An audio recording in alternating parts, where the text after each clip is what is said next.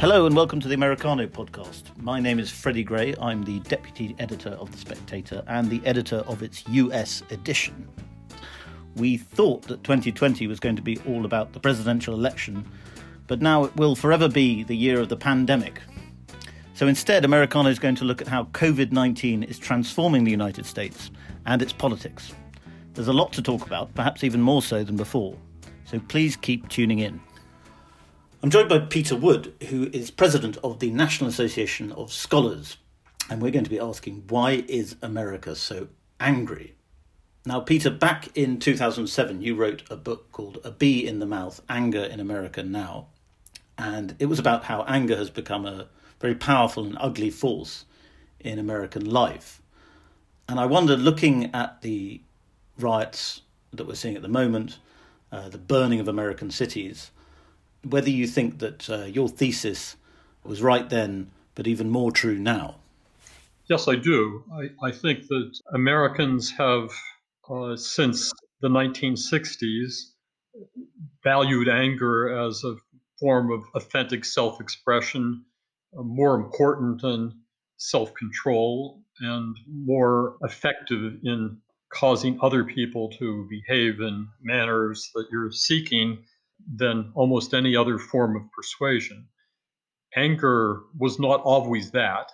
It has been traditionally viewed in the West as a rather dangerous thing and something that mature adults attempted to instill in their children a sense of danger to it.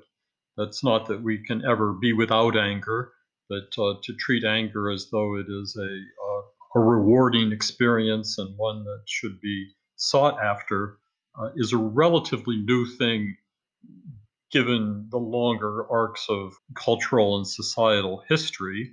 It's not so new that we're experiencing it as though for the first time here. The riots that have descended on so many American cities have a quality of gleefulness to them. Those who are expressing anger attempt to put that in a pose of righteous indignation, and there's some of that for sure, but righteous indignation tends to be, I think, more and more a mask for a very high level of self-approbation. Look at me, I'm mad. Look what my anger entitles me to do, which is to destroy property and threaten people. I think you put it back to the 1960s, perhaps, and to the sort of the birth of mass psychology, perhaps, the idea, or earlier than that, perhaps, the idea that bottling up anger was seen as something harmful. And in England, we'd call it the stiff upper lip or whatever, that is sort of repressive and therefore bad. And so expressing your anger is therefore good. And that became commonly accepted, perhaps, in the 60s, even if it came earlier than that. Yes, I believe it did come earlier than that. The Freudian psychology that treats anger repressed as the cause of neurosis had been in the stew for 50 years or so. It really came into prominence in American life at the very end of the 1940s and early 1950s, not as a mass phenomenon, but as something that the intellectual elite was introducing and people were getting the idea. So it took about a decade or so for that to break out of rarefied circles and become the common sense of Americans. Oh no, you don't want me to bottle up my anger, that would make me sick. It is interesting how often the language of health and wellness is part of this outburst of anger right now. That is, words are seen as a form of violence and danger and imperiling people's mental health. And in light of all that, we need to get angry and stay angry. But don't we know now that the more often you express your anger, the more often you'll be angry? It's not actually psychologically helpful to be angry. Not at all. Habituating ourselves to anger is like getting habituated to a drug. People get used to it, they want more of it, and they fail to learn or they unlearn whatever lessons they once had about the importance of self-control.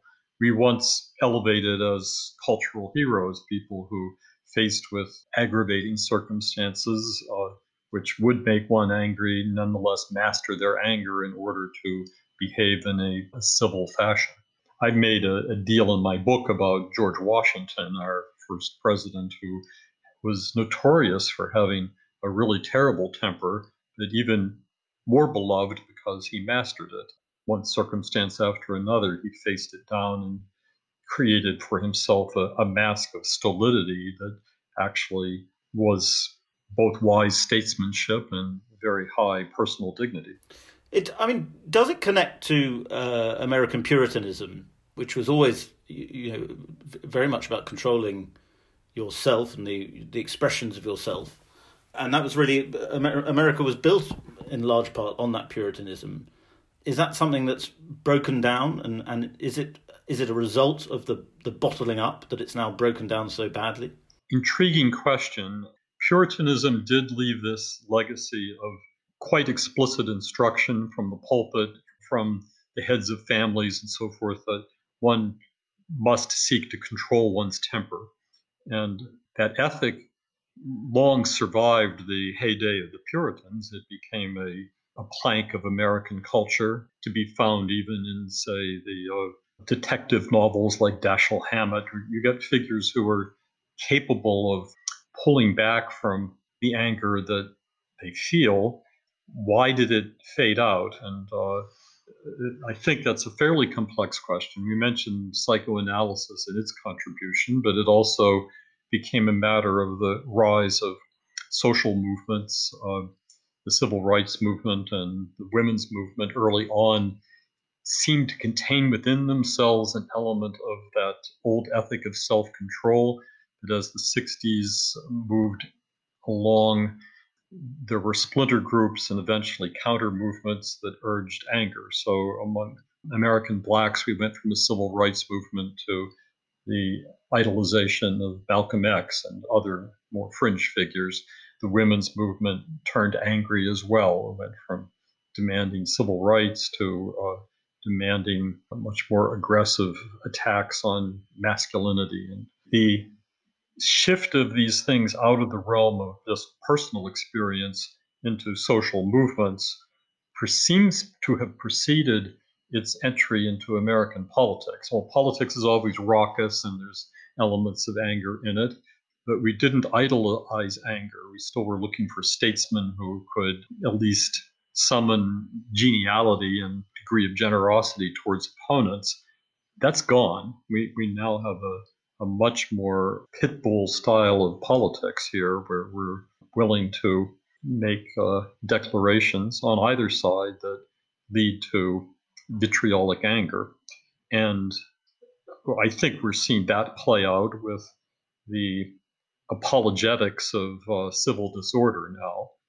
A few days ago, I did a piece on the many college presidents in the country, perhaps even all of them, but certainly hundreds of them, that have issued statements that are very close to saying that the rioting is acceptable, that the history of American racism is so dire that we must make allowance that, of course, people are going to rise up, attempt to destroy Main Street, and call for the central slogan of this seems to be to defund the police. They're close to call for anarchy. That's driven by a sort of venom that one man was allegedly killed by the police. It sort of looks like that on the video, although there are some questions about his condition. But out of that has come the destruction of hundreds of millions of dollars in property, many lives, and the descent of the country into a maelstrom of mutual hatred. There's another phrase, not just defund the police, but another phrase that Black Lives Matter use a lot, which is that silence is violence, which again, it speaks to this idea that if you're not angry, you are violent, you are an oppressor. So anger is a sort of natural state, and everything else is wrong. This accusation of complicity, if you're not with us, you are giving aid and comfort to the vilest people in our midst, is a really dangerous conception. and it is there. The silence equals complicity. Well, silence is violence. That seems to have some kinship with the movement among gays on silence equals death, which was a slogan back in the 1980s when the AIDS epidemic came along. The idea that one can't hold back one's opinion, take time to assess the facts and soberly consider things, to do any of that is now seen as an act of violence, is a rhetorical excess of an astonishing level. That is, we are simply from the start ruling out the possibility of the person who wants to gather the facts and contemplate and consider what avenues might be best. So yes, you've nailed that. The Black Lives Matter movement, the sort of black rights movement, has become divorced from the Christianity that it came from, and has become angrier as a result. Is that a fair thing to say?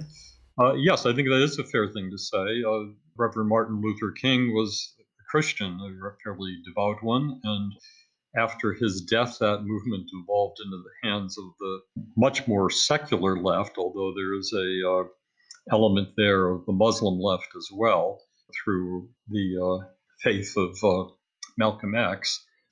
But I think it would be the best reading of the current Black Lives Matter movement and its many offshoots that it's essentially secular, though it does have an urge to almost deify anger. In the absence of a god, we invent gods, and the god in this case is one of grievance and authenticity, those two things being very closely welded together.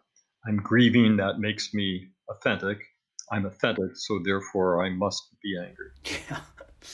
And I suppose we shouldn't just keep to talking about the left on this, because anger is a bipartisan issue in America. I mean, Trump thrives on anger in many ways, and Trumpists, although perhaps their anger is less inclined to disorder, they nevertheless thrive on the idea that there's a sort of system crushing them down and that they have to break it. I think that's true. When I first started writing about anger some years ago, I noted that it was opportunistically available as a resource for both the left and right politically, although the left seemed to do it with greater confidence that this was a right and proper approach to political, I don't think we can call it discourse, but political posturing perhaps. The right was indulging in it as well, starting with the rise of American talk radio in the 1980s. But it seemed to me for a long time to have an element for the American right of regret, that they much wished that they didn't have to go there, but they were willing to if necessary.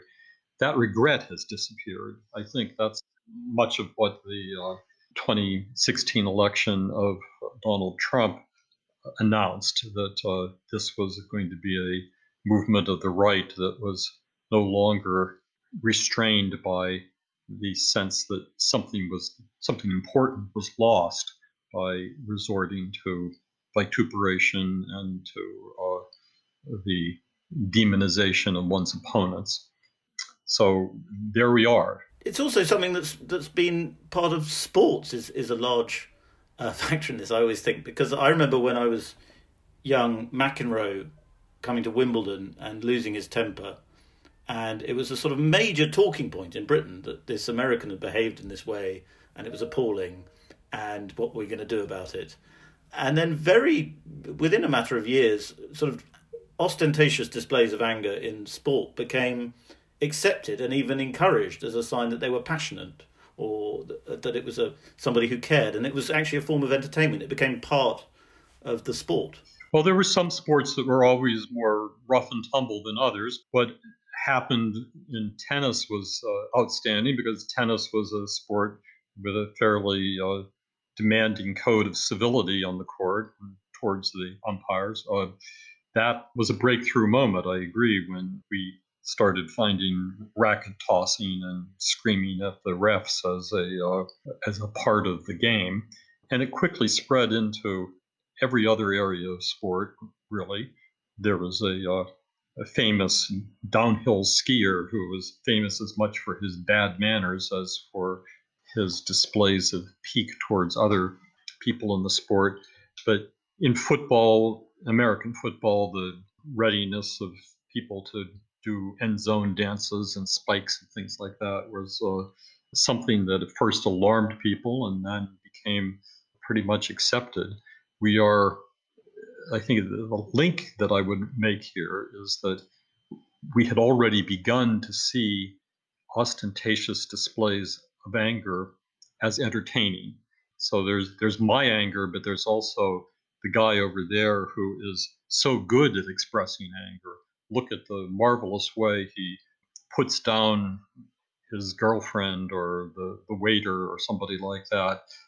Look at the contempt that he's able to summon over the most trivial things. That's great. And in fact, we began to see these highly performative forms of anger make their way into television and movies, mass entertainment, the rise of a style of acting which treated outrageous eruptions of anger as the height of dramatic ability, I think became a thing. And we're now so used to it that we've, again, habituated it to the level where it's hard to notice now, except if we encounter a character who isn't angry, and then we wonder what pathology he's hiding. Making anger entertainment, as it happens, that was a good part of how Donald Trump arose to prominence in America. He had a very famous public fight with Rosie O'Donnell, in which they traded insults at each other publicly for matters of months. This was part of his rise to national prominence. And I would gather as during that period, he learned the tricks of the trade. This is how you display anger. This is how you demean people who are your opponents, and do it in a manner that is going to win applause from others. That audience that sees you as superb at the quality of the put down. Yeah, I mean, social media, which Trump is very engaged in, obviously, it only encourages anger. It seems to me. And it doesn't just encourage you to be angry; it encourages you to make others angry. So it's a sort of it's an anger tournament every day on Twitter. There's the person that your remark is addressed to, or ostensibly to, but then there's the real audience is all those people who you were hoping to excite, and you might want to excite them by asking them to echo your sentiments, or you might be just as well satisfied if you've trolled them and gotten them angry at you. There is a peculiar psychology to this in which some people welcome the flood of anger against them. In my role at the National Association of Scholars, I'm frequently called on to defend academics who have gotten in trouble with their students or their institutions for having tweeted out something that they had to know was going to excite people against them. As it happens, I have to defend their academic freedom to say such things, and I do defend that. But at the same time, I'm also thinking, what in the world has gotten into you that you would go out of your way to present to as broad a public as possible not only opinions that you know will be disagreed with, but you will phrase them in a manner calculated to elicit the strongest negative reaction possible. And then you sit back and wait for what's going to happen and take satisfaction in your ability to incite a mob against you. Presumably with the calculus that if there's a mob against you, there's another mob out there somewhere that is going to come rushing to your defense. It's a game, a sort of game in which you stir people up and deploy them against each other. And perhaps you then sit back and think you're a general on the hillside watching the armies slaughter one another. Does it tie into victimhood in the sense that if you can make yourself a victim by inviting enough anger, then you can summon up another level of anger in response? I think that's the meta level of this. Yes, the currency of victimhood is very important, and it's a moral currency. To be a victim is to have been awarded a sense of historical vindication that you, your people, whoever, whatever identity group that you've associated yourself with, has long suffered, and now you're channeling that suffering and distilling it into anger against me right now. For that, I should be seen by the people on my side as a champion. So the more I can be a victim of slurs and anger expressed on one side, the more I can be seen as a hero on the other. And do you think it's the cycle can be broken? Do you think we're going to just see America getting angrier and angrier and burning itself down more and more, or do these things dwindle out? Well, there's sort of the small question and the large question in the way you put that. The current round of rioting and civil disorder will quiet down, whether by forceful action of the public authorities or by the exhaustion of the rioters. We don't yet know, probably a little bit of both.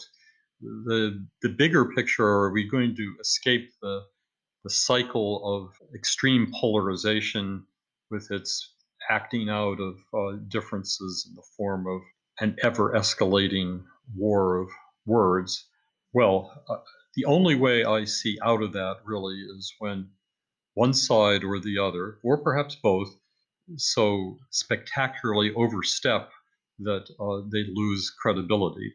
I wonder if the movement calling for defunding the police is not such an overstep on the part of the left. I wonder if Trump's threat to use military force to regain control of the cities might not be that overstepping on the right. Defund the police is an idea that is now being walked back a bit. They're saying, oh, we don't really mean defund the police, we mean simply redeploying some of the resources. Well, that's not what they said, and that's not how the term is meant to be taken. Likewise, when Trump threatens military intervention on domestic soil, he's mostly their bluster. We haven't seen this yet at all. We have only a rhetorical threat on that side. But I would say the loser in this game is the one that stakes at a position so extreme that the public turns to it in revulsion. It's a bit hard to know just when that will happen. I've thrown out two candidates for it. If it were to happen, we might begin to see some degree of realization that the indulgence in what I call new anger, this self-approving form of anger that we have, could have run its day. It's something that eats away at the foundation of any kind of civilized society.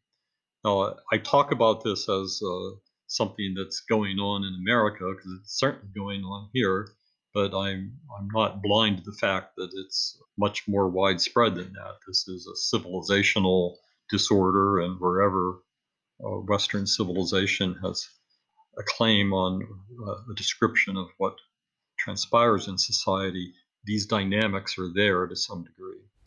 Well, we could see it spreading in London at the moment and in Belgium yesterday too.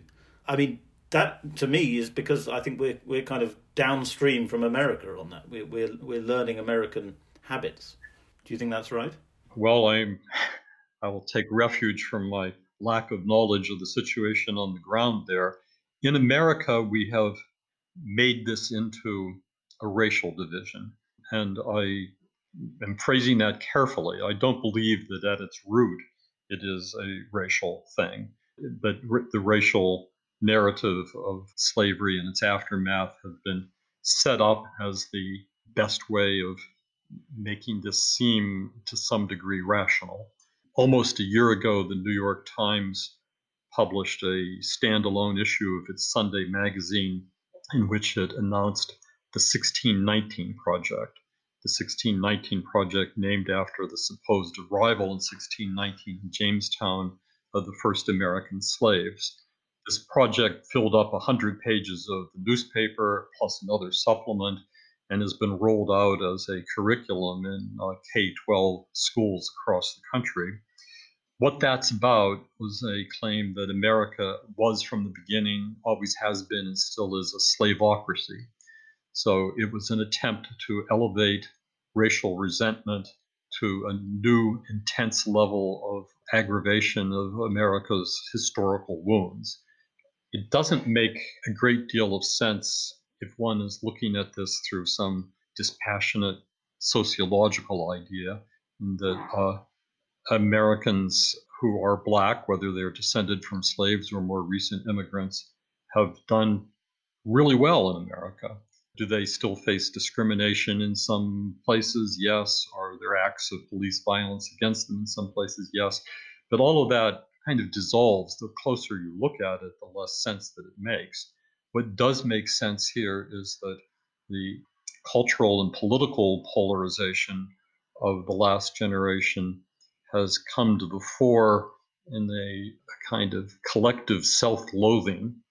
Americans have been taught that our nation is from the start a terrible, oppressive place that needs to be simply torn down entirely. Our schools emphasize the importance of multiculturalism, by which they mean something that's transnational in character.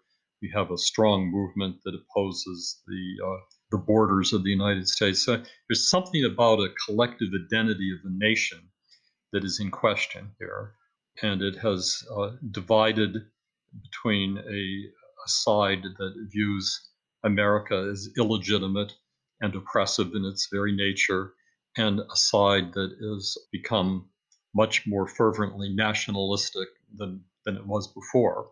So I think it's that division rather than the racial one that can probably be seen as having stronger counterparts in Europe and England. There is a division in England between those who uphold the idea of England being a real nation with its own traditions to be defended, and others who wish to pursue a more cosmopolitan view of what the English should be. That's quite parallel to what's going on in the US. And lastly, if I may ask I suppose, slightly personal question, feel free to ignore it or not answer it.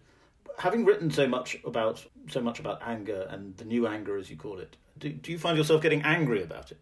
Sometimes, yes, I do. I live in New York City. I work in Midtown Manhattan. The other day, I made a little photo tour of the neighborhood where my office is, which is near where there are department stores and many high-end luxury goods stores, all of which are boarded up and looted. When I walk the streets there, they're mostly deserted except for the police standing around on corners, keeping a watchful eye on things. That's during daylight hours. It's heartbreaking to see all the small businesses that have been driven under, not by the riots in this case, but by the decision to shut down the country in its entirety. We haven't touched on the COVID-19 epidemic or its overreaction on the part of the public, but that is very directly part of what has happened with the riots as well. So we have two crises that have dovetailed. One of them has to do with an incompetent reaction on the part of our public authorities to what to do about a public health epidemic, and a reaction that has done grave damage to the economy, put millions of people out of work, and destroyed businesses, and then flowing into this pent-up rage that we saw enacted by protesters, black and white, who have taken to further violent destruction of property. Do I get angry at that? Very much so. How does my anger come out? Well, when I step outside my apartment in New York and am confronted by somebody who's telling me to wear a face mask in public, when there is absolutely no evidence that this virus is transmitted publicly by people at a distance, I get angry at that. And I sneer back at the people who are sneering at me.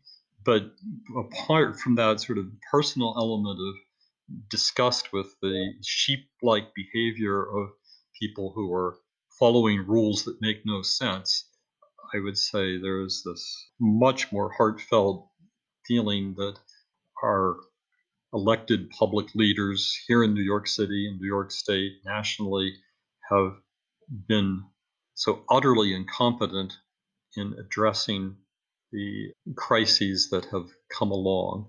That stirs up an anger in me, but my anger, I think I would say, this is maybe a point of pride. I try not to engage in a savage denunciation of other people. I'm willing to call them out for faults, but I'm not looking to play the anger game. Anger is an emotion I have to deal with, not something I want to revel in. Well, on that very sober and sane note, we will end it. Thank you very much, Peter, for joining us, and please come on the podcast again. Glad to be here. Thank you. Thank you very much for listening. I hope you enjoyed that episode of Americano. And I'd like to encourage you all to give us your feedback, positive comments or constructive comments only, please, to podcast@spectator.co.uk and say anything you like there as long as it's reasonably polite.